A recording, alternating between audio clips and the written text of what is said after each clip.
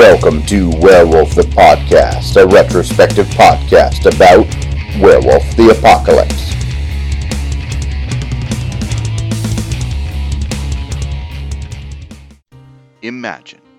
Imagine Atlantic City.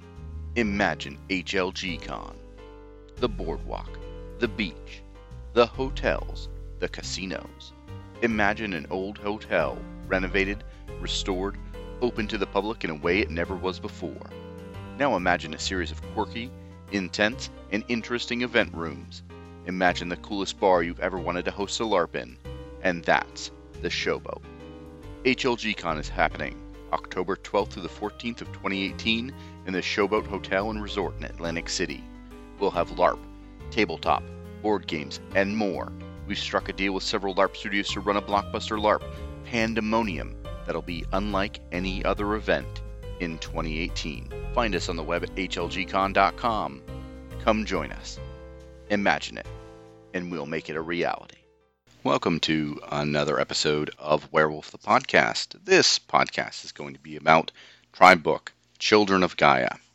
And I'm going to say this up front. The Children of Gaia are not the tribe that you think they are.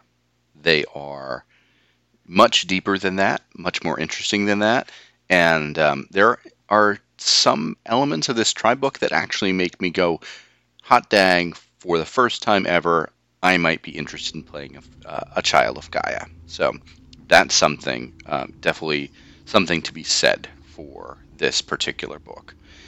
It came out in 1994. It was written by Daniel Greenberg with Heather Curatola, developed by Bill Bridges, edited by Heather Bryden, art direction by Richard Thomas, comic book art by Dan Smith, internal art by Richard Kane Ferguson, Scar Studios, Joshua Gabriel Timbrook. The front and back cover was designed by Robert Dixon, and the back cover art was by Joshua Gabriel Timbrook. And this book is, just like the other three before it, about 60 to 70 pages. It's about, it looks like it's slightly longer than the other ones, and it's probably like 73 pages or so. And it's in, for me, the Litany of the Tribes, Volume 1. The introductory stories in all of these have been comics, little comic stories, and the Children of Gaia one is pretty darn violent, which if you're like, oh, the Child of Gaia tribe, they're all pacifists and so forth and so on, you might be surprised to see how violent it is. But the Children of Gaia are not pacifists. They might be against killing humanity, and they might want to live alongside humanity in some level, but they aren't out to kill them. They aren't pacifists. They are peace builders, but being a peace builder does not make you a pacifist. And I can say this really clearly for people out there that I have a master's degree in international peace and conflict resolution and a bachelor's degree in political science with a focus in international studies. So, with again, most of my research being on identity and how identity interacts with security and how security then interacts with national movements and national behaviors.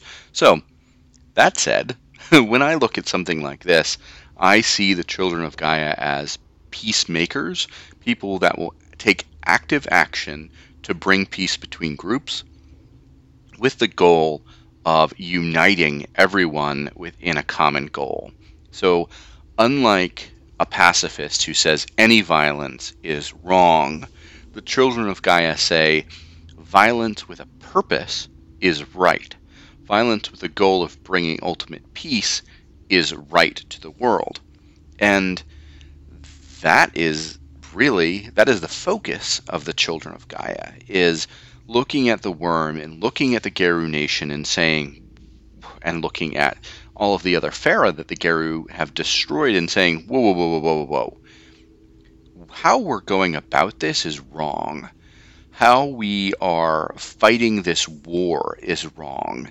How we disconnect ourselves from the world around us is wrong. How we demonize humanity is wrong. What we should be doing is taking these creatures, these human beings, and directing them towards the war that we are fighting, getting them back on the side of rejuvenating Gaia. And maybe, and some children of Gaia see this as, maybe we need to push the wheel along and crush all of the world and then start from new. Which, that was the part that I was like, oh, I hadn't really thought of things from that perspective within the Children of Gaia. So to be able to do that and think about that and say, okay, well, if the Children of Gaia believe in creating an ultimate peace in the universe, maybe they're due to fall to the worm pretty darn soon, because they might see the worm's corruption ultimately as an opportunity to bring peace to the universe. If the worm wins, then the Children of Gaia win, because then everything is within the purview of destruction. It's gone to oblivion, potentially. Now, that is a very nihilistic read of the Children of Gaia, because that's not necessarily how everything in this book is designed. It's written very much from the sense of humanity is good, and if humanity is good, how do we ensure that within that goodness, that peace is assured in the long run? So that's chapter 1-ish. Chapter 1 dives into a lot of history and a lot of connections to the Children of Gaia. The Children of Gaia are probably the most ethnically diverse, second to the Bonars of the tribes presented so far, and partly that's because of their earlier connections to human societies and their desire to spread out through all of humanity. And for those that might not be aware, the weakness / strength of the Children of Gaia is that they are less likely to cause serious delirium amongst humans, and that's because they didn't participate in the Impergium in the same way that the rest of the Geru did. Anyway, getting on to Chapter 2. Chapter 2 of this tribe book focuses in on the camps again, on how the Children of Gaia view the litany and all of these different things, and the totem of the Children of Gaia is Unicorn, and Unicorn being this entity that, again, it believes in bringing peace, but has a weapon on its forehead constantly. So yes, it can be a symbol of peace, but it's also a symbol of war for purpose. And the different camps of the Children of Gaia are the Servants of the Unicorn, the Crest of the Horn, Imminent Strike, with Imminent Strike being the ones that believe in basically burning the whole thing down and starting over, destroying most of the nation and saying, yeah, this is all useless, let's get together and let's preemptively assault the worm and get it all done. Which honestly reflects a lot of what the Black Spiral Dancers or the White Howlers thought early on. But then you've also got the Patient Deed, and they are a little bit of the opposite of the Imminent Strike, who say, look, we need to be careful with this. We need to heal the nation before we go out and try to destroy the worm. And then there are outright pacifists, the Anointed Ones, who truly believe that any sort of violence is bad, which is an odd place to be as a Geru, but it's understandable that there are some that look at the Children of Gaia's philosophy and say, okay, well, just stop all the violence and we'll see what happens with that. There's also Demeter's Daughters, the Angels in the Garden, and the One Tree. There's Aethera Inamorata. Which is an interesting one, which has connections to Egypt and some of the ritualistic elements of sexuality and what that might mean, and those connections to humanity. It's an interesting space to play in, because Unicorn has a lot of the mythological unicorn has a lot of connections to human sex, And so, in some ways, the children of Gaia take it upon themselves to help humanity make good choices. They act as matchmakers, and in some ways, with that in mind, that speaks to a little bit about what the tribe's focus is. And yes, it's about being amongst humanity, but also in some ways managing them. And in that, they share a relationship with the Glasswalkers, who were originally the warders of man. If you see those two tribes kind of connecting like that, and therefore acting as these shepherds of humanity, it changes the perception of them a little bit. It makes them a lot more about manipulating and managing in long-term vision, again with the focus of not being pacifists, but creating long-term peace. And their litany basically reads as a lot more accepting and open about other individuals within society, within Geru society. They have an idea of respect for everyone and a sense of, yes, creating Metis might be bad for them, but they are not bad themselves. And so a lot of Metis from other tribes are welcomed into the Children of Gaia tribe. I think to dive into a specific element of the litany for them, submit to those of higher station. The greatest among us have wisdom and experience, which you would be wise to heed. However, that does not mean they are always right. You may respectfully question their decisions and their actions. Remember, however, that not all tribes allow such questioning. Be careful that you do not question elders of other tribes as you may question your own leaders, for they may kill you out of hand for the insult.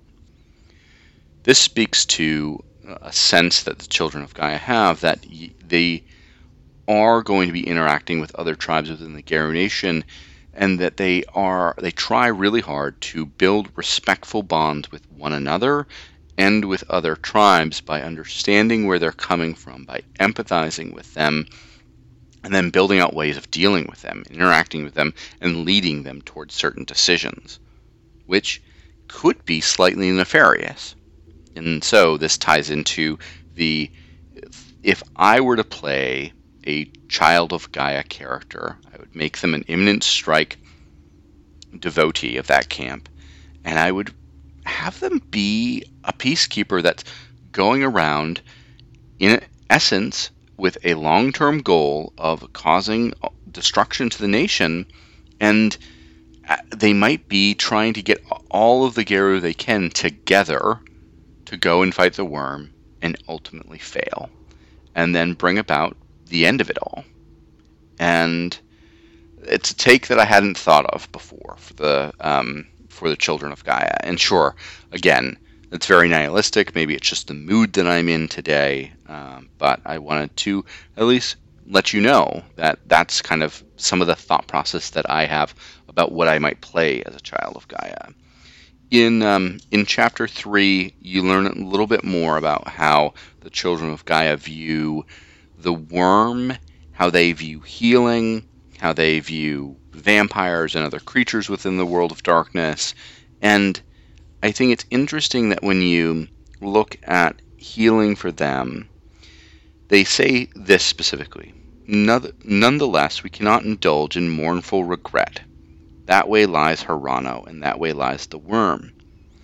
And this speaks to why I think in some ways they could be headed to the worm eventually, is that the more they look at healing and then look at healing as not being or having instances of their healing not being successful, the more they try to build peace and it hurts them and it breaks them down, the more they ultimately decide to heck with it all. Why are we going to try and heal all of this if it's all going to collapse around us in the end?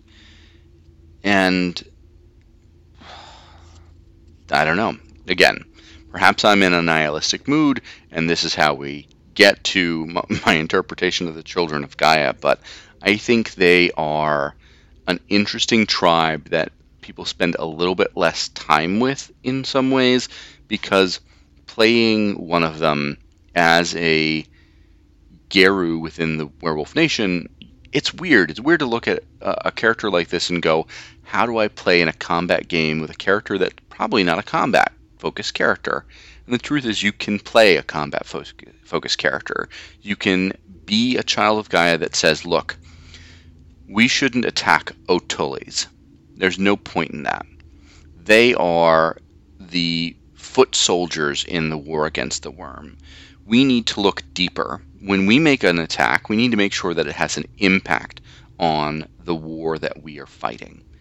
And when you switch that mentality to what is our long-term strategy, how do we actually ultimately defeat the worm, bring balance back to the triad, and heal Gaia, you have an entirely different perspective than the majority of the werewolf or the Garou Nation. Most of them want to just fight any manifestation of the worm wherever they happen to find it, or the specific manifestations that they focus on. Like the Black Furies focus on the patriarchy and that manifestation of the worm, and the Bonars focus on the corruption of the worm within human spaces. The Children of Gaia say, whoa, whoa, whoa, whoa, whoa, whoa. Let's fight the worm as a whole. Let's break down this entire system that we found ourselves in and actually heal stuff, which is refreshing. It's refreshing to have someone step back for a moment and say, maybe we're doing this wrong. And I don't think enough Garou do that, and that's part of the hubris of the Garou, to not think enough about how they're successful. Just like all of the other tribes so far, you've got an appendix of powers, of rights, different merits and flaws, which are pretty interesting. The fetishes in here: Truth Feather, level 2, Gnosis 6. This fetish is a single falcon feather. It provides the level 1 Philox gift, Truth of Gaia. It's pretty nice. For 2 points, 1 point less than the actual gift, and if it's not in your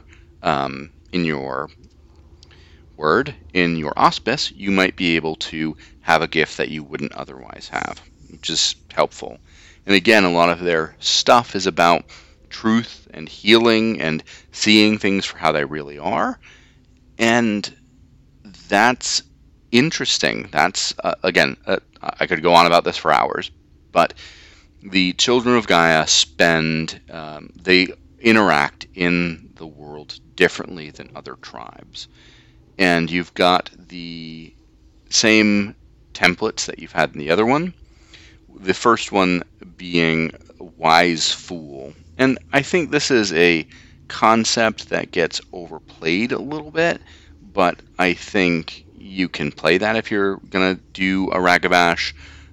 But to me, the Supernatural Investigator, that's...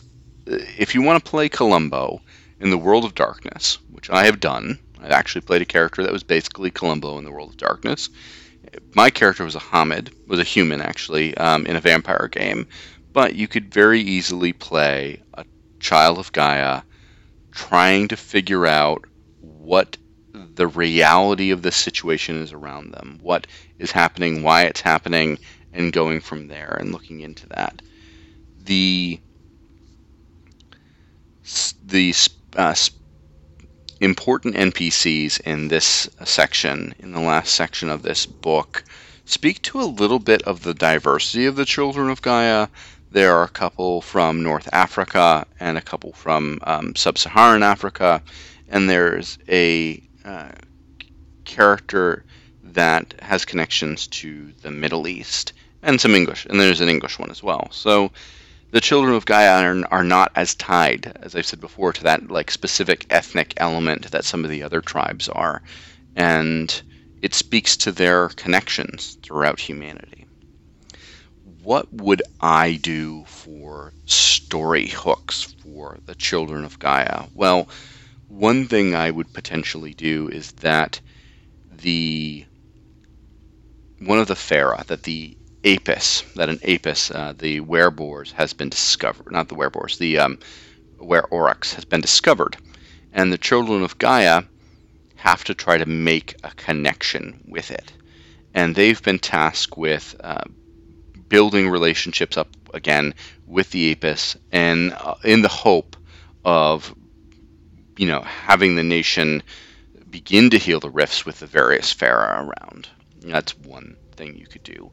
I would lean into the story idea that I've been kind of latched onto of the children of Gaia falling to the worm, and the reasons they fall to the worm being they're hubris in a sense of if they go for it all the way, then they'll be able to ultimately bring healing and purpose back to the world. But as they discover fairly quickly, the worm's a corruptive influence and not the dissolving worm for a reason. And they can try and speak all they want to, if we just turn the wheel, then all of the universe will be restored. Doesn't end up working that way. Potentially. It might work out. You never know. Depends on the type of story you want to run. The last hook that I would provide would be that the children of Gaia have to go into a war zone, a specific war zone.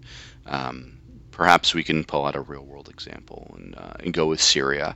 And if you do that, you need to be careful that you are respectful to the Syrian people that are actually dealing with some of the issues they're dealing with right now. But I could see a Children of Gaia pack going into Syria and trying to heal and help as many people as they can, and running into worm entities that are there, that are eating off the suffering that the human elements are causing within that conflict. And the Children of Gaia have to decide, do we try to act as peace builders here, or do we just focus on the things that we can do ourselves? And I think that would be an interesting storyline to have them engage in. And honestly, a lot of peace builders that go out, some folks that work for the UN, some folks that work for other NGOs go out and they try to build peace in these spaces, and they just see it all crumble around them, and they try to fight for it constantly, and it doesn't always work. And that could be a good story for a Child of Gaia pack, or a couple of Children of Gaia within a greater pack of werewolves, and trying to navigate all of those spaces. So in some ways, I've spent less time on the tribe and less time on the book itself than I have in other episodes, but to me, the Children of Gaia are that peace builder world in a lot of ways. They're folks that want to see a world that heals rather than harms, and in doing so, they make bad choices, long-term choices that bring harm and pain to the universe, whether or not they intend to or not. So, with that happy note, this has been an episode of Werewolf the Podcast. This has been our Children of Gaia Tribe Book first version episode. And if you have any questions, comments, or concerns, you can get back to us. I hope that wherever you are raging in the world, you are raging with a purpose and with the goal of peace.